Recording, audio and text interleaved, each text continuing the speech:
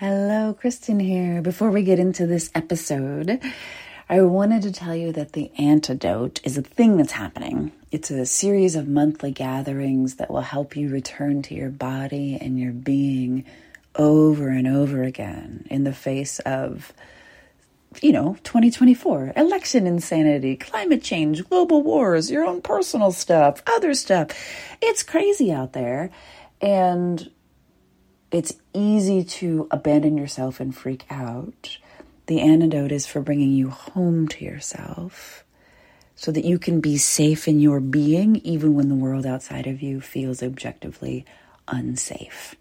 And because everybody's marketing at you and there's no reason for you to believe me, you can head to jointheantidote.com to grab a free recording of the first session that happened this week, so you can feel it instead of thinking about it to see if it's a good match for you. That is jointheantidote.com. Scroll all the way down and you will see a place to pop your email address in and grab the recording. Hello, and welcome to the That's What She Said podcast. Today I have Brandon Harvey, and I'm so excited that I might explode. So, hi. Hey, oh my gosh, I'm so excited to be talking with you today. I'm so glad that you're here. You made me cry so hard. I shared the Good Newspaper, and then Brandon commented that he thanked me for sharing his work and then said that he'd been following me since he was in high school. And I just, it still makes me tear up because I'm like, we do so much work in the world assuming that, no one cares and it doesn't mean anything. And then to have someone that you admire to be, that's just crushing it and that's doing beautiful work, just pop up to say that you had any influence whatsoever. It's just such an honor and a joy. So thank you for that. Oh my gosh, seriously, thank you. I felt the exact same way when you shared about the Good Newspaper. I was like, how did Kristen, the person I learned everything from on the internet, find out about this? It was such a cool moment for me because I don't know, when I first started shooting photos professionally in high school, I think that I probably Googled how to run a business or how to run a photography business. Somehow came across what you were doing. That's maybe, almost close to 10 years ago now, 8 years. Yeah. And I just remember soaking up everything. In fact, I bet that if I went through my folders on my computer, I could find some old PDFs from you. I could dig through my email, find some old emails from you. The things that you taught me have been hugely impactful in all of the work I do. And I still think back to some of the stuff I learned today, even though it's so far from the type of business that I used to be running. The principles still remain the same. Well, thank you. It's pretty rad. So will you tell people about the Good Newspaper, which is just a stunning thing. So. Yeah, oh my gosh. So the Good Newspaper is a physical quarterly newspaper that's focused on the good in the world. And it kind of came from this place of me just feeling overwhelmed and exhausted by the world. And I don't know if you can tell by my voice, but I'm not somebody who often feels overwhelmed and exhausted by the world. I'm a fairly upbeat human. And so I was like, man, if politics, if division, if, injustice, if all of these things are weighing on me this heavily, what is that like for other people? There's got to be at least someone else who's experiencing what I'm experiencing. And so I wanted to create a tool that ultimately helps fight back against cynicism and maybe even more than cynicism, fight back against apathy. Because I think that the easiest thing to do when you feel overwhelmed by everything going on in the world is to just check out, to be like, I am going to just watch like cat videos on the internet, which I love, and I'm just going to pretend that all this stuff doesn't exist. But I think ultimately that's escapism, and you don't get to solve any of the problems. And honestly, I don't even think it's fulfilling. Like, I think that you still have the same worry and fear.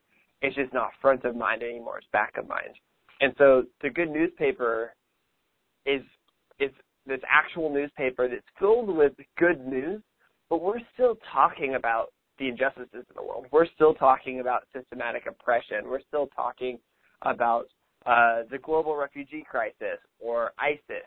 We're just saying, hey, where can we find the hope in these things? And then how can we join in and become a part of the solution so that we're not sitting on the sidelines overwhelmed anymore. We're in the action, taking action, and I think that makes a huge difference personally and then, around the world.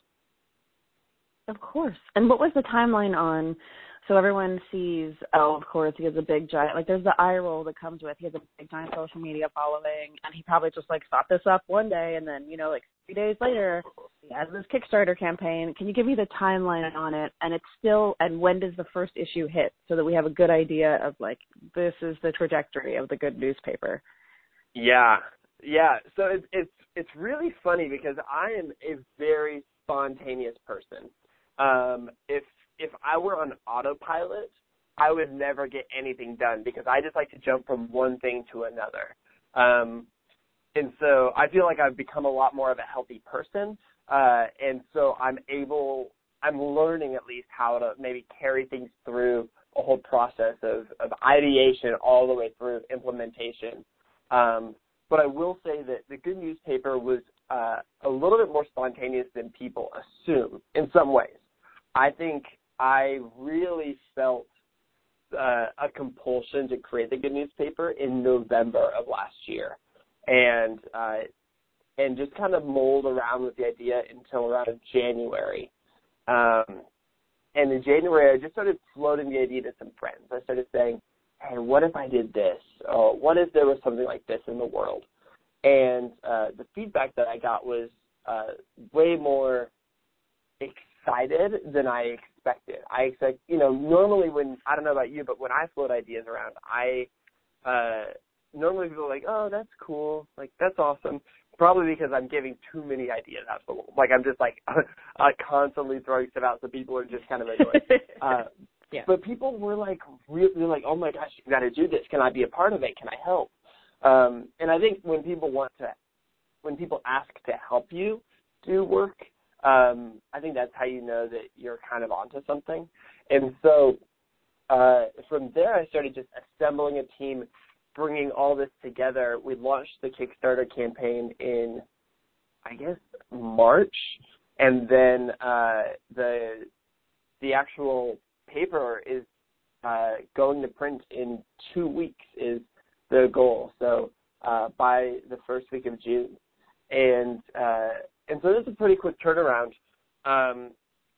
But at the same time, I would say that the trajectory of actually being able to bring this to life was a lot longer, in that I've spent years, honestly, ever since I first started learning how to, run a business in high school from you, building an audience and curating my voice and really honing in on a niche to communicate. And the message that I've always tried to put out in the world is just this idea that people's stories matter, that empathy is key, and that we can all have some sort of impact in the world. And that's totally changed over the course of years. When I first started, it was me saying that to high school seniors who I was photographing their senior portraits. And, my thought process was, what a cool time to celebrate people, to photograph them, and to share their story in a meaningful way. And that was the message I put out in the world. Years down the road, it became me traveling internationally, shooting photos for a lot of nonprofits, saying these people who live in different parts of the world that maybe I don't understand, or maybe even I somehow have this preconception that I disagree with them or something, their story still matters. And when I show up, I learn that people are more similar than they are different, and the differences that we do have, we get to celebrate and learn from each other. And then in the last year, 2 years, I've really focused on this idea of there's a lot more good in the world than we pay attention to. And I think that good needs to be celebrated. And so I started really leaning into that when I launched my podcast, Sounds Good, with Brandon Harvey, which is just conversations with hopeful, inspiring people who are making a difference in the world. And then I also launched, kind of out of a sense of curiosity, a newsletter, an email newsletter. It goes out every single Tuesday, called The Good Newsletter. And it sounds like the Good Newspaper. Very clever of us. But so clever. So stupid. But the goal with that was just like, what if there is a lot of good news in the world? Like, what if every week I worked really hard to find it, collect it, and then share it for the sake of celebrating it, so that maybe we could become it. And that process was crazy. And so I think a lot of the success of our Kickstarter campaign that launched the Good Newspaper, we doubled our goal, which is insane.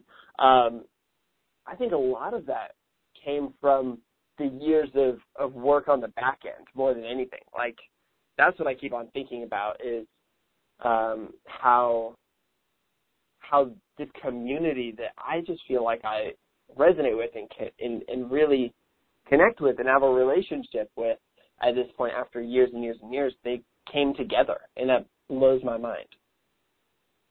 Yeah, in a really beautiful way. What has been your favorite part of bringing the whole Good Newspaper to fruition? Because I would imagine that you probably didn't have a whole lot of experience with, like, printing presses and all of that stuff prior to. I mean, maybe I'm wrong. You're 100% physical right. product into the world.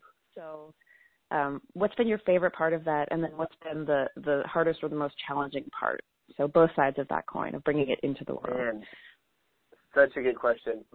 I think that the craziest thing is that this is a physical product. I've never made something real in my life. In fact, everything I've ever created has been really ephemeral. For a few years, my main job was being a professional Snapchatter, which is genuinely the most ephemeral thing in the world.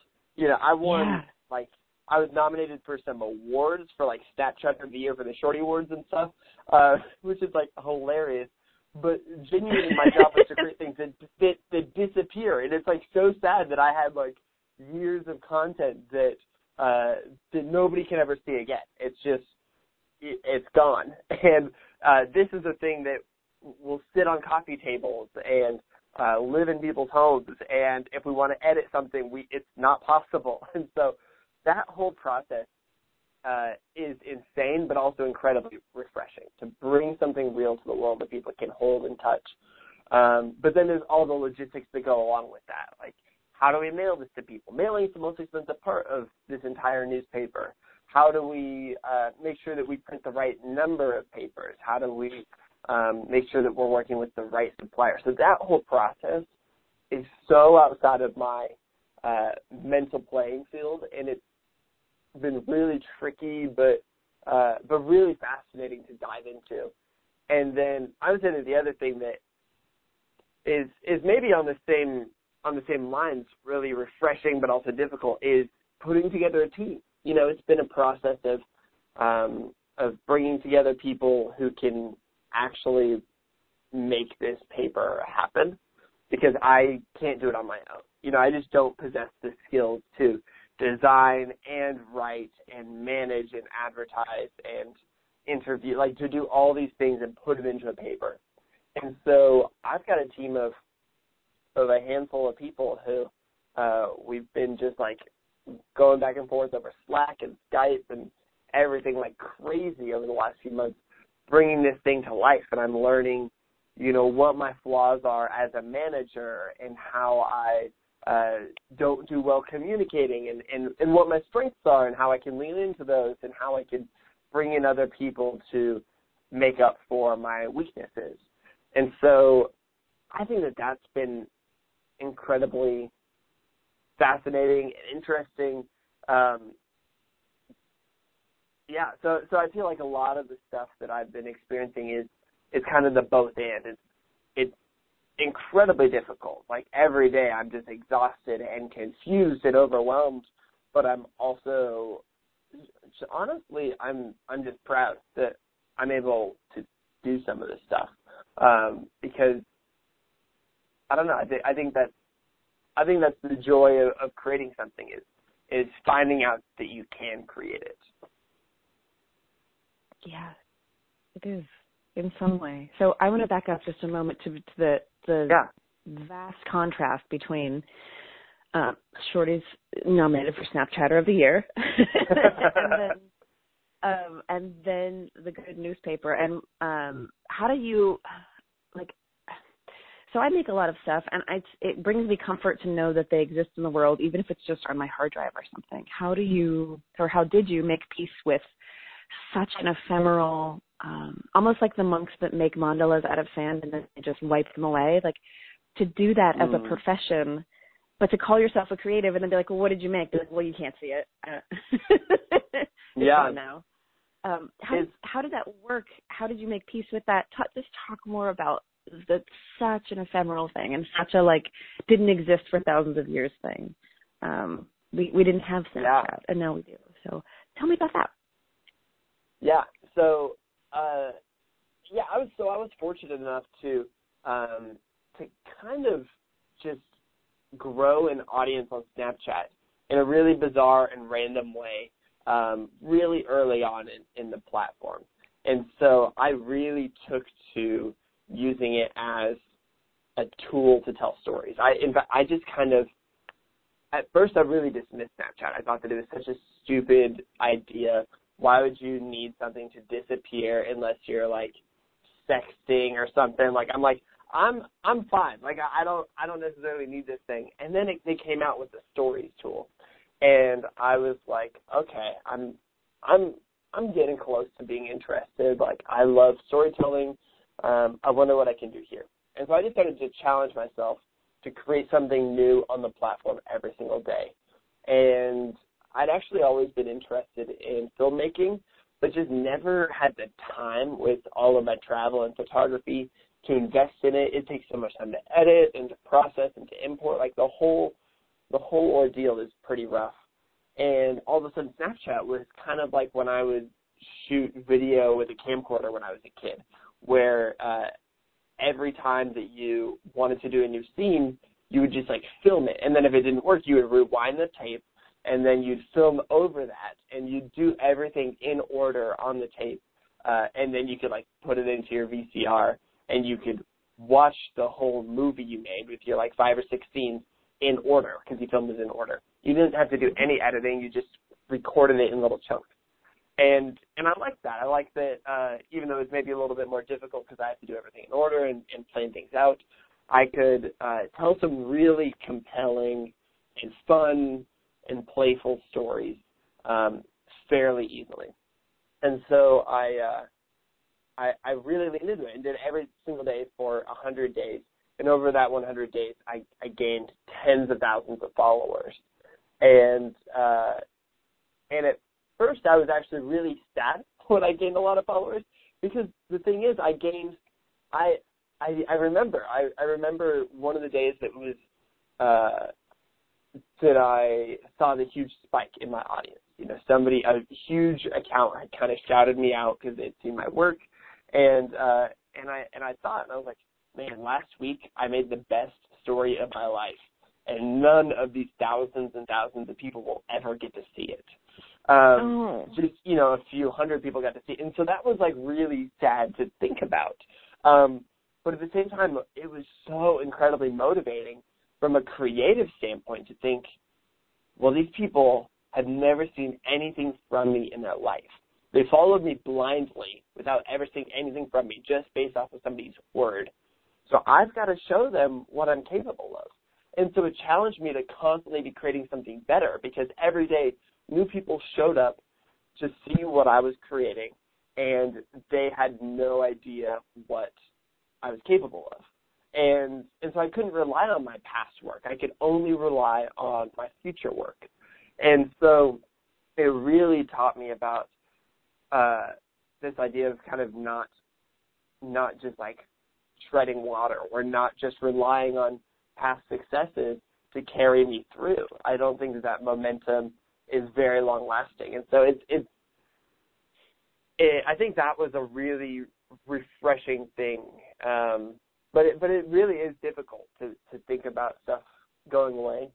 I guess the other side of that, though, is every single day I try to share Instagram photos, or, you know, a lot of people share blog posts.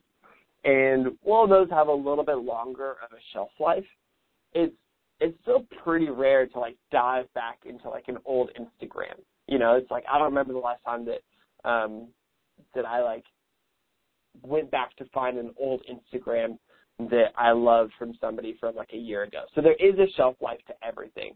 You know, blog posts, aside from like SEO stuff and things showing back up on social media, you know, those have a shelf life of, you know, maybe a little bit longer than 24 hours like Snapchat, but it goes away. And so, you know, even our newspapers, we did some test prints about 3 months ago, and the test prints are already kind of turning a little bit yellow, which I actually think is like a little bit cool. Like, I think it looks really awesome.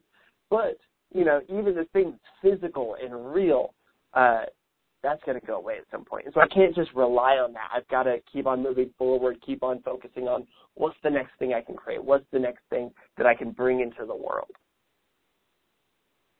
Yeah, that sounds amazing and also exhausting. So how do you stay? Oh my gosh. How do you stay? What fills you up? How do you stay a healthy human being, not one who's just consumed every day by screens and Snapchat and social media and all the things you're bringing into the world, which are worthwhile, but my God, there's so many of them. Oh, totally. Yeah. It's definitely been a process. Like, it has not been easy. I think that the biggest thing for me has been learning more about self-awareness. So I've just been really trying to understand myself and what my life is like on autopilot, because we all have an autopilot. And I think that we all have a little bit of a different autopilot, but left unchecked and unconscious, we veer into a mode that is, I don't want to say unhealthy, but like sub-healthy. It's just a little bit, it's not quite us operating at our best. And so for me, in my self-awareness, I've learned that left unchecked, I would be constantly consuming. Like every single day, every single hour, I would have headphones in, I'd be listening to podcasts, I'd be watching videos, I would be reading. Like, I'd never give myself time to think. And I've survived like that for years, just constantly putting stuff in my brain. And if I'm honest, it's probably so that I don't have to, like, hear myself think, and so that I can avoid conflict or pain or struggles. And that's fine and good for a time, but I think that good things that you bring to the world, true art, true creativity, comes from some of that conflict and some of those struggles and that pain that is in those off moments, or at least for me, because that's something that I probably struggle with more so. And I think that art comes from the struggle. And so I've been learning to take time to unplug from my audience, so that I'm not constantly feeling weighed down by, you know, hundreds of thousands of people, unplug from consumption, so that it fights comparison, it fights overwhelming my senses. And like this morning, I woke up really early. Oftentimes I'd like to start my day with a podcast, which, speaking it out loud, I'm like, oh, that's probably not super healthy for what I need to be doing. But today I was like, you know what, I'm just going to go on a run. And I went on a run, put on some instrumental music and one Miley Cyrus song. And just like enjoyed it. Yeah, it's her new song Malibu, so good. Yes, it is. But I went on the run and I was like able to process and think and move through some ideas and it grounded me. And so I can't say that I'm perfect at this by any means. I still have a long ways to go. But I think that becoming more self-aware and then trying to take myself off of autopilot every once in a while has been incredibly helpful for all of this, for the Snapchat, for the newspaper, the whole process. Yeah, seems good.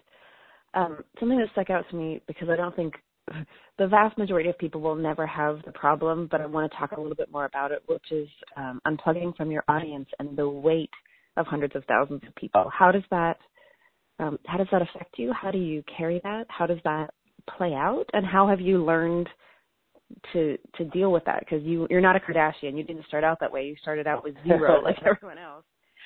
How did you learn to handle that weight as time has gone on? Yeah, that's a really good question, and I think a really important question.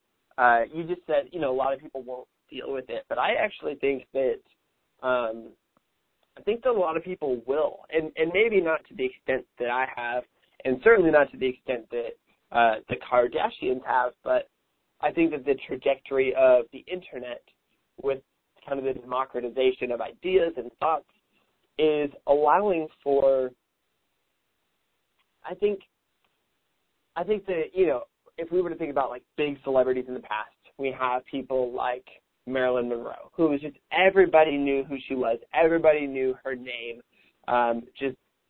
She was the epitome of a celebrity.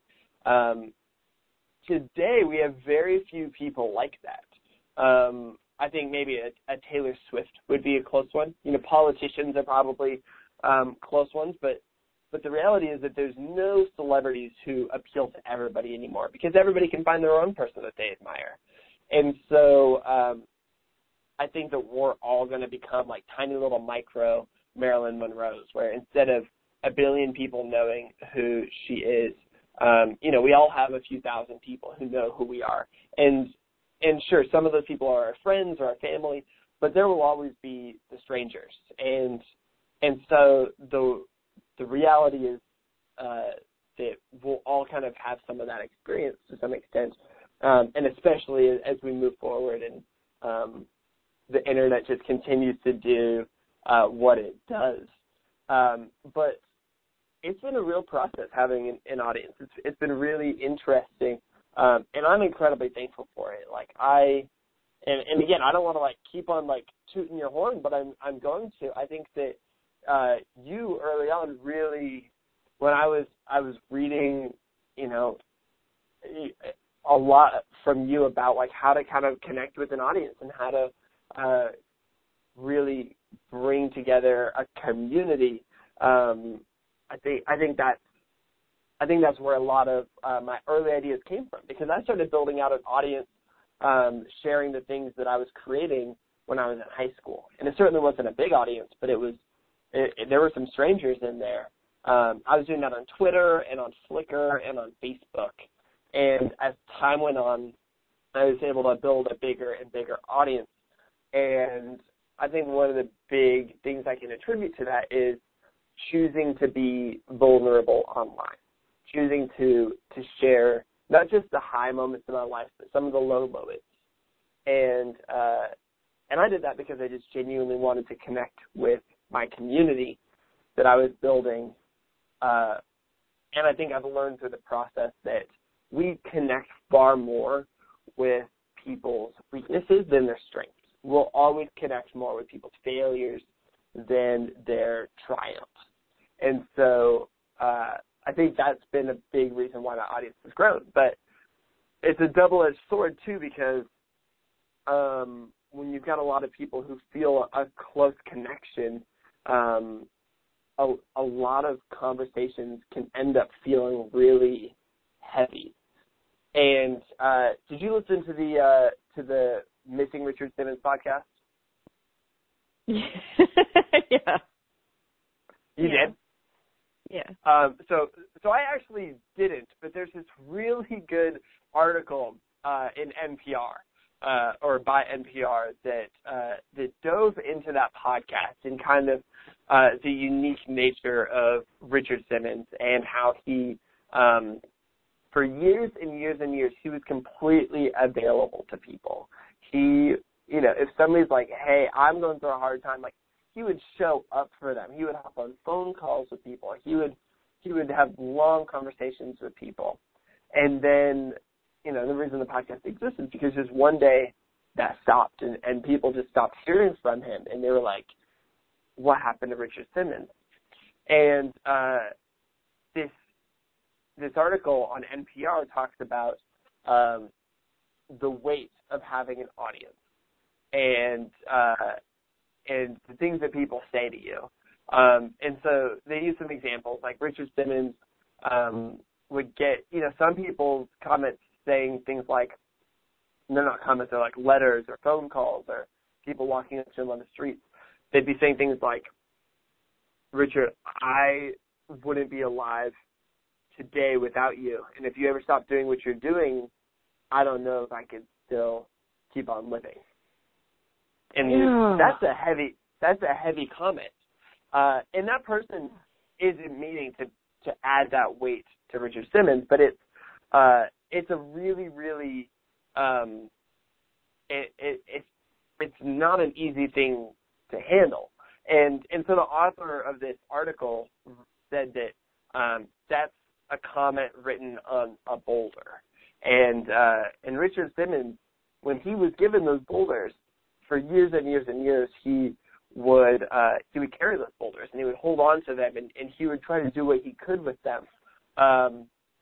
And then there's another kind of comment that's written on feathers or on paper. That's basically like, Richard, thank you for what you've done. I really appreciate it. It's past tense. It's like, what you've done is already enough for me. It means a lot. Thank you. And since I read that article a few weeks ago, I've been thinking a lot about that. I don't deal with that at all to the extent that Richard Simmons did, but I think that it's a really interesting thing to think about in that when you have an audience, it can feel overwhelming at times when people place expectations on you. And some of those expectations are fair. Some people's expectations are that I'm going to mail them a newspaper in a few weeks, and I will live up to that expectation. But some expectations are more implicit. It's, don't stop doing this because I need it. And it's something that comes with the territory, but it's also a really interesting thing. And so I've been learning how to just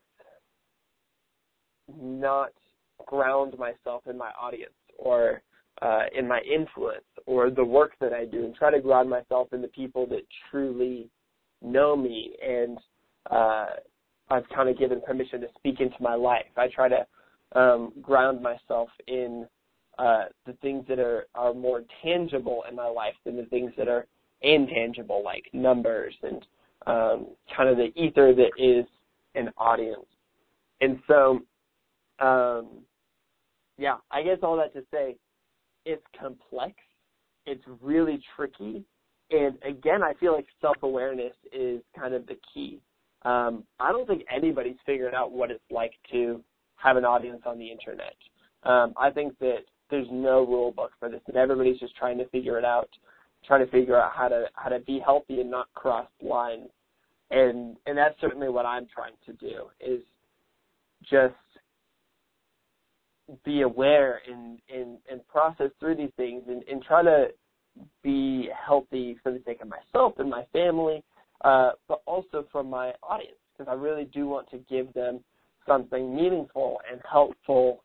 And if I'm just constantly burnt out or overwhelmed or carrying these big boulders, I'm not able to do that for anybody. And so I'm just trying to lean into help where I can and be aware of the times that I can't.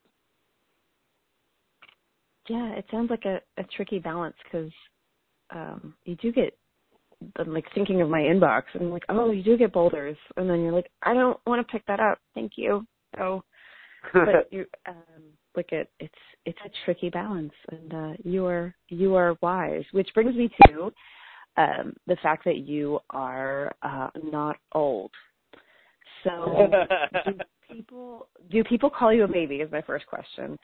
And the second question is, what is your advice for the people that are crushing it and doing amazing things and they're under 30, and so somehow in the quote-unquote adults' eyes, that makes what they're doing less serious or less important or less wise or whatever, because I'm sure that happened because you were 17 and professionally photographing. Like, that's like, oh, you're just and how have you learned to reconcile the fact that people are going to write you off and you keep doing it anyway? And what do you have to say to those people that have been called babies, or you're so young, or you don't know, or bless your heart, or all of that stuff? How do you deal with that? Well, to start off, I will say that though your listeners can't see me right now, I do look almost exactly like the Emoji Baby. I've got the little blonde curl. I've got the little blue eyes. I look like the little white Emoji Baby. So yes, I do get called a baby, mostly for that reason. I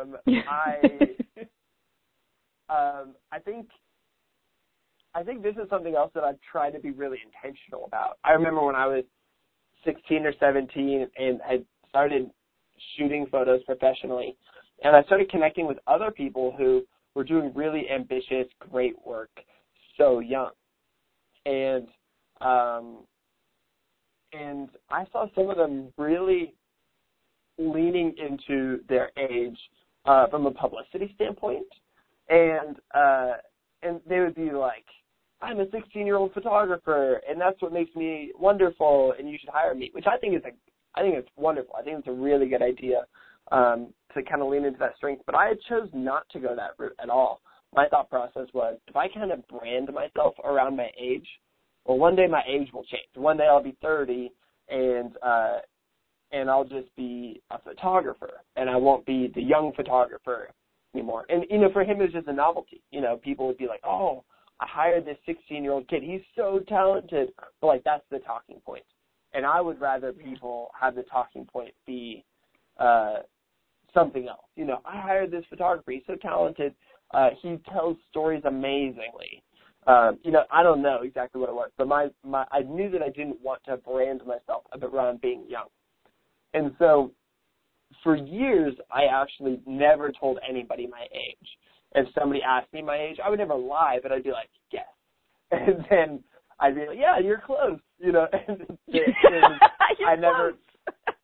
I just never really owned up to it. And certainly online, I never shared my age. And I just started sharing my age a few years ago.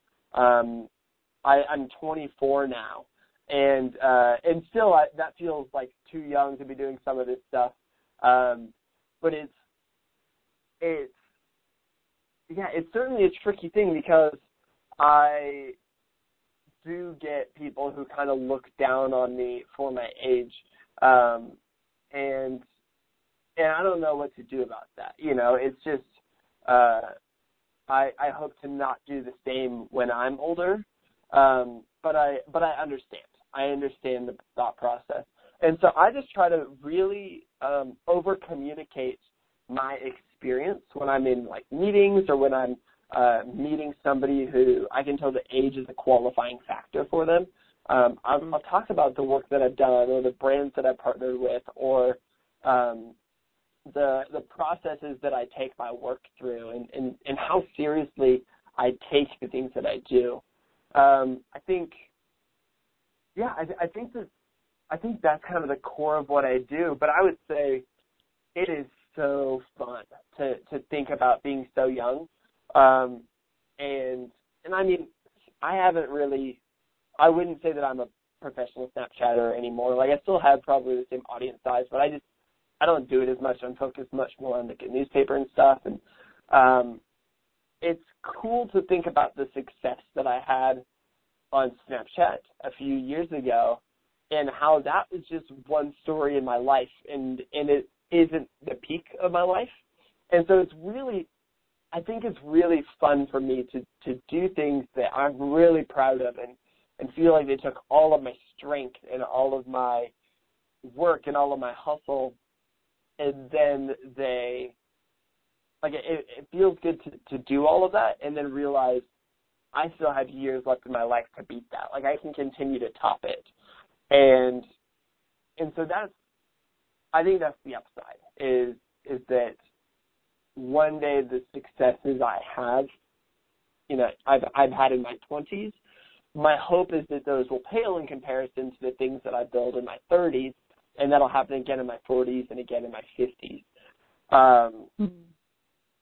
And so I guess that's it. But it's tricky. I would say for other people who are young and creative and hustling on something, find other people like you. Find other people who are young and trying to figure stuff out. There's a lot of people in the world who are doing that, and it's so good to have conversations and talk with them. Don't feel like you're competing with anybody, because you're just competing with yourself, and the alliances and relationships and friendships that you build along the way will serve you for years. Like, it's so cool to think about when I was 16 and I connected. There's 4 photographers in particular that I really connected with on a Flickr.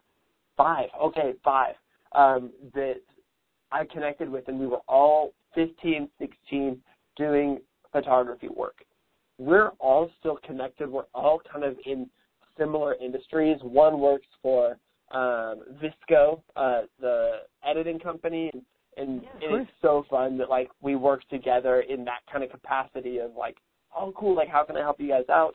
One other friend is a super talented photographer in Texas, and I admire her work so much and love to get to share it. It's really meaningful and makes a difference in the world. Another photographer, we got married kind of at the same age, and so it's been really nice to kind of learn from each other about what it's like to be young and married and doing work that we're proud of. And then one other person, I just remembered this, I admired his work so much. I followed him for years. One day he retweeted a girl. I thought that this girl was super cute. I hit the follow button. Now that girl is my wife. Super random. Yes. But, like, I met my wife through this random photographer friend, and we started following each other because she was also my age and shooting photos. And, like, I don't know. So I'm not telling you that if you're young and doing stuff and connecting with people, you're going to meet your future partner, but but I did, and it's I like it. Oh my gosh, yeah, it's so funny. But yeah, I would say lean on other people and don't be afraid to go after the things you want to do. I like it. Can you tell us a story from your childhood that would let us see the person you've become as an adult? That's like, oh, there he is. That's what's happening right there. Yeah. Oh, that's a really good question. When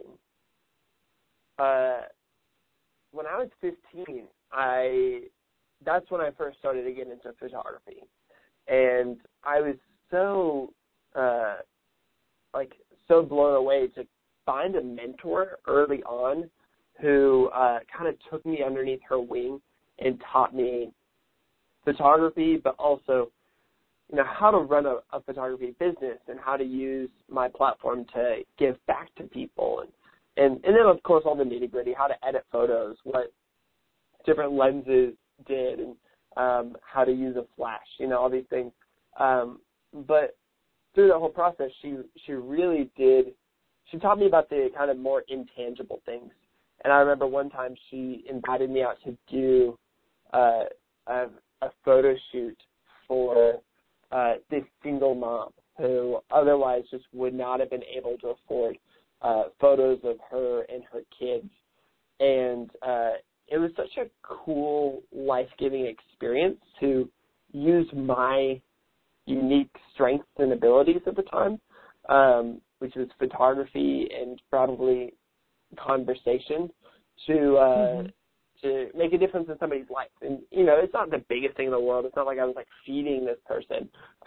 But it was me doing what I could.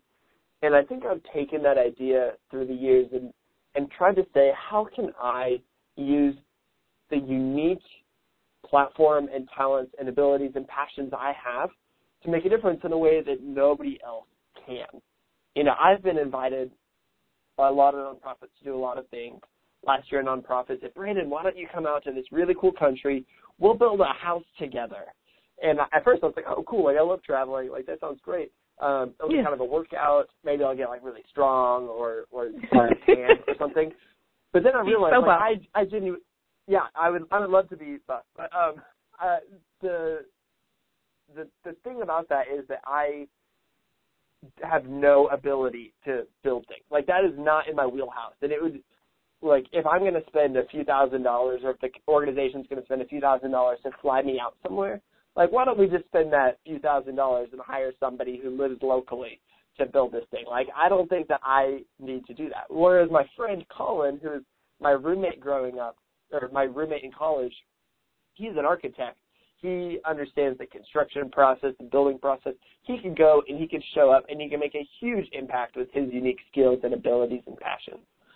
Whereas for me, that's not me leaning into my strengths to make a difference. And so I think that moment early on taught me, hey, what if I could use the things that are unique to me to do something in the world? And that's in a lot of ways what I think of the Good Newspaper and my podcast and my newsletter as, is an opportunity for me to use my weird years of history and backstory, you know, my weird connection to celebrity through Snapchat, and my background running a business with photography, and my heart for making a difference in the world, and trying to step in for against, like, injustice. You know, how can I bring all of these things to the table?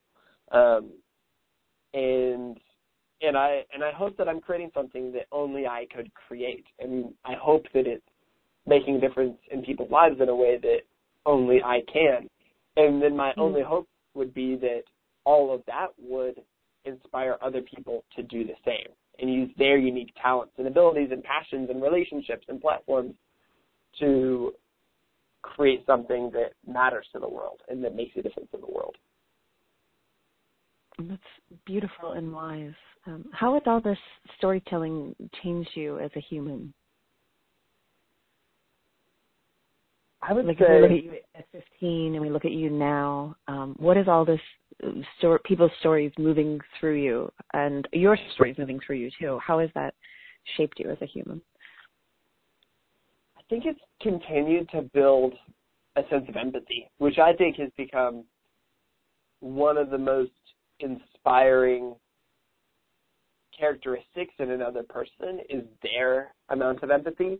And so I'm pursuing that in my own life. But I think the amount of stories I've gotten to tell and the amount of stories I've gotten to consume has really inspired me to empathize and understand what other people's lives are like, and really put myself in other people's shoes, not in a way that's sympathy, which is kind of looking down and understanding somebody, but empathy, which is like being there and being present and feeling and experiencing things with people.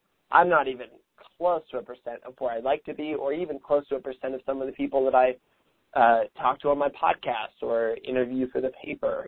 But that's the trajectory that I think storytelling has taken me down. And the more empathetic I become, I think the better my stories become.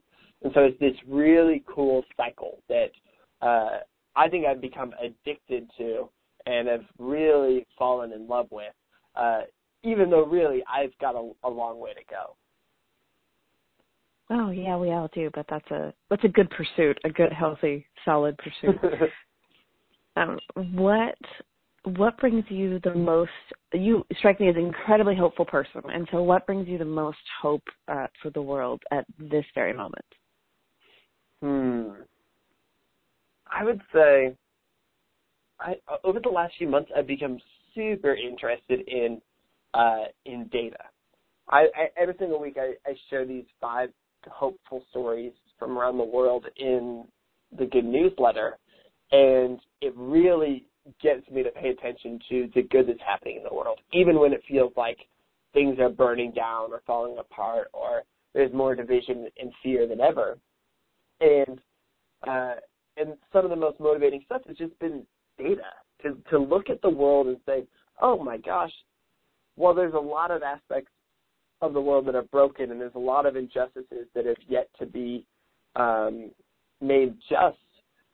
There is a huge, significant trajectory towards good in the world. And if you had to be born like at any time in the world without knowing your gender, nationality, orientation, religion, anything, you would hands down choose 2017. And there's all kinds of data. Like last week, I just shared a story in the Good newsletter that people with HIV are living 10 years longer than they used to.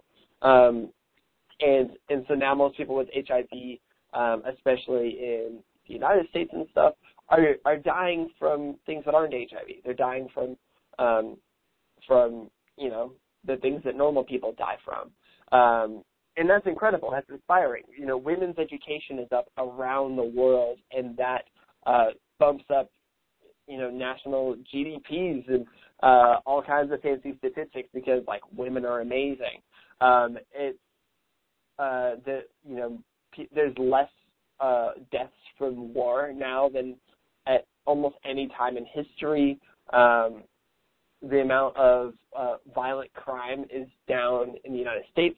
Looking at all these numbers and statistics is so, inspiring and helpful to be like, wow, the work we've been doing for years actually makes a difference.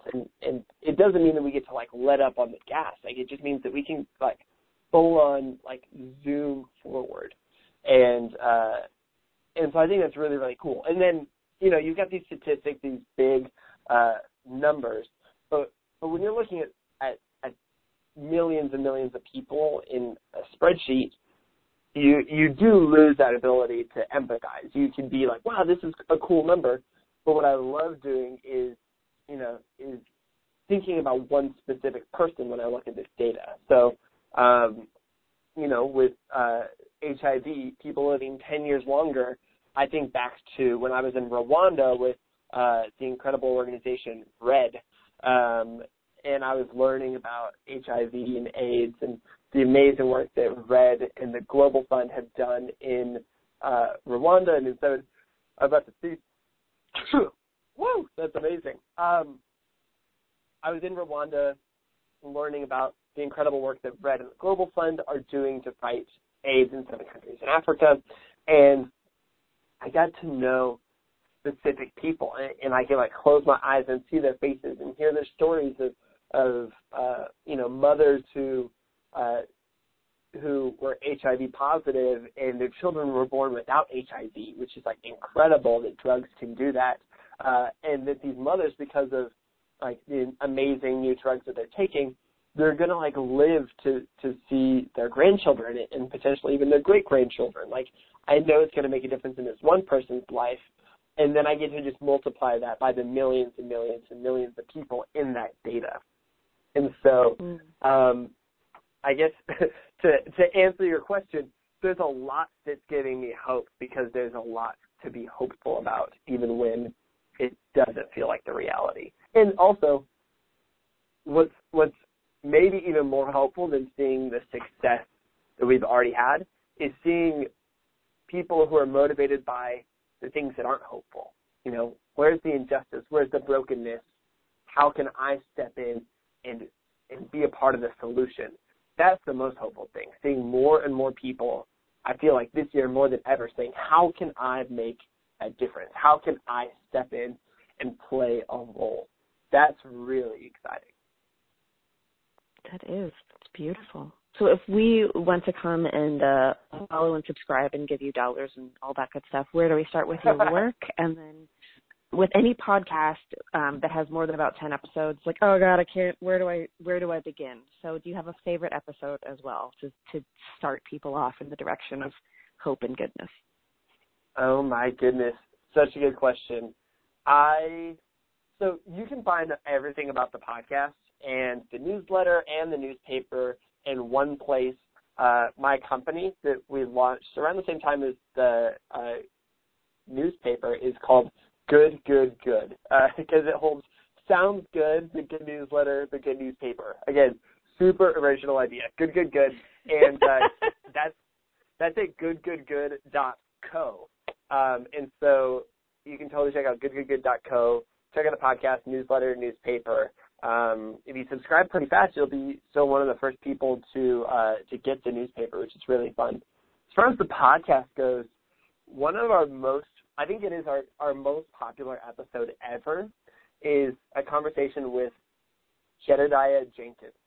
Jedediah was one of the original folks who ran the organization Invisible Children, which really brought light to the terrible things happening in Africa through the LRA, and he, I think that the organization really motivated an entire generation of people, my generation, to want to make a difference in the world because they figured out that they actually could. Invisible Children gave people the tools to contact their representatives, as a 16, 17-year-old, 18-year-old, and say, this is something I care about. And then it actually made a difference. It actually had an impact. What a cool, motivating thing. But Jedediah was one of the kind of people who made that organization come to life. But more recently, he biked all the way from Oregon to Patagonia. So basically all the way down North America and then all the way down South America to the very tip, almost to Antarctica, on a bicycle over the course of months. And he just thinks about the world so beautifully, so incredibly. I have a lot of admiration for this guy, and it's one of our most popular episodes. So I would say check that one out because I love it and other people seem to like it. But then dive through and pick out one or two from somebody you've never heard of, because while we've got some names that people will definitely recognize, everybody's on the show for a reason, and we've got some incredible people that I've been so proud to talk to. Yeah, it's beautiful. So I'm totally going to, just because I wonder, your favorite book at the moment and your favorite podcast at the moment, because I feel like you consume a lot of stuff, and then, what's the good stuff? Oh, my gosh. That's such a good question. Am I allowed to just pick, 3 podcasts? Because I'm going to have a hard time narrowing it down. Okay, I love my 3 favorite podcasts right now are Reply All by Gimlet. It's a show about the internet, and it is so good. I love this show, Flash Forward. It is a show about possible futures. And every single episode, it brings experts in to dream about what the future could look like. Sometimes it's what would happen if a giant volcano exploded? But also it's what would happen if all of a sudden we all had the ability to understand everybody's language? What would that do for us as a culture? That's a really fun show. Mm-hmm. And then this is a super dorky, geeky one. There's a show called Dear Hank and John that is from 2 really popular, well-respected YouTubers, Hank Green and John Green, the creators of VidCon, and John Green wrote The Fault in Our Stars, among other books. And they're 2 brothers. They're incredible. They're 2 of my favorite people that I admire the most. And their podcast is this perfect balance of absolute fluffy garbage that is completely meaningless but so entertaining, and then the most meaningful, important conversations coming from a place of wisdom and science and data. And the way that they bring those things together is so refreshing and inspiring to me. And that's kind of something that I dream of being for my audience and for myself, for the people around me. And so those are three things I love. And then this is super funny and bizarre, but I've been rereading, or actually just reading the book 1984, George Orwell's 1984. And as I started reading it, I thought that I was reading Fahrenheit 451, and I was like, man, when are we going to find out that this guy's a firefighter? And then he never became a firefighter, and I got like a third of the way to the book, and I was like, oh, wait, I've never read this before. And so I think it's been really fun to just read kind of a classic, timeless book that everybody knows, and I thought that I knew, but I'm just like coming into it with a totally fresh perspective. And it's a fantastic book, and it's as somebody who's like really optimistic and hopeful, it's maybe healthy for me to read something that puts a tiny bit of cynicism into the world in a beautiful way, for the sake of kind of finding this balance and finding everything can't always just be all like happy and hunky dory. I really want to make sure that my hope and optimism is coming from a meaningful place. And so sometimes it's nice to double check myself against something like 1984, I guess. Yeah, no, that's fair. Sadly, we are out of time, but is there anything else that you think I should have asked, or that you would just like to say to people, or otherwise just kind of close? You have the floor. Oh my gosh. Kristen, I'm just so thankful that we got to talk today. I think it's I just think it's so serendipitous and maybe even poetic that we're getting to have this conversation, because I've admired you for so long. I've learned so much from you, and I continue to learn from you, and so it's really fun. And also, oh my gosh, congratulations on quitting Facebook. I am incredibly excited for you and very jealous. I think that's a fantastic idea. It might not seem so fantastic, but at some point. But for right now, it seems very, very necessary. So, yeah. Well, thank you. I mean, this is just a mutual admiration society at this point. I can't wait to see what you do next, and I can't wait for my good newspaper to arrive, because it's going to be so good. Thank you so much. And yeah, I'm gonna get back to work on that today. We're doing final edits as we speak. Amazing. Thank you so much, Brandon. Thank you so much, Kristen. Have an awesome day. Thank you for listening. One more time, The Antidote is a series of monthly gatherings to help you come back to your body, your being, and your breath when it's most likely that you'll self-abandon. The antidote is the antidote to trying to do everything all alone, all by yourself, while you grow more stressed and you're generally freaking out and telling everyone you're fine, while quietly, or not so quietly, scream sobbing in a private place between tasks. Let's not do that. Let's try something different.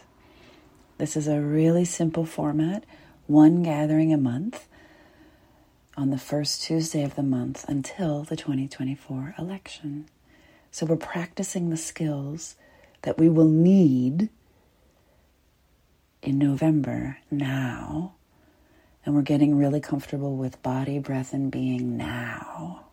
And that's available to you at jointheantidote.com. There's a free recording. You can sign up. You can get more details.